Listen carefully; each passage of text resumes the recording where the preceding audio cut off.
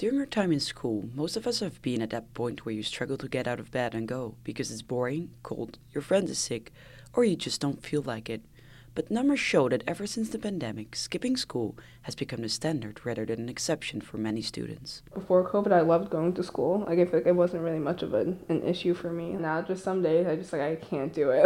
I just need to stay home. Wamaka Anyike is 15 years old and goes to Kellenberg Memorial High School in Long Island's Nassau County, where chronic absenteeism almost hit 30% last year. Wamaka says that there are several reasons for her not wanting to go to school. Teachers and students not being nice, the workload, or stress. She's not the only one. Mostly Mondays, there's no one in class because people don't like to come to school on Mondays. On Fridays, there's less people in class because people just want to get to the weekend. Which causes new problems to arise. People, at least in my class, they're on all different levels because some people just didn't care. So my teacher has to go back, reteach stuff because they just didn't pay attention before. Making it more challenging for some students to stay engaged. Danny Alvarado is 17 and switched this year to the Transfer Manhattan Comprehensive Night and Day High School because he missed too many classes.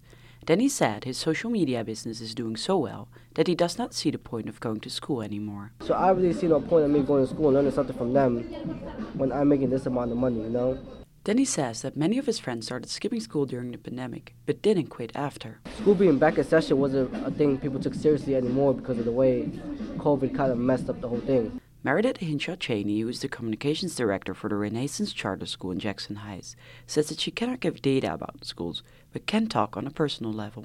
I know some high school youth who are questioning whether high school is the right fit for them.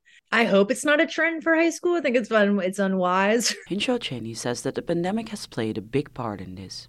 I think that the pandemic could have been the great equalizer in terms of educational access, but of course it wasn't. Experts from organizations that help increase attendance say that the solution is multifold and it will take time and effort for schools to recover. Scholtens for Uptown Radio.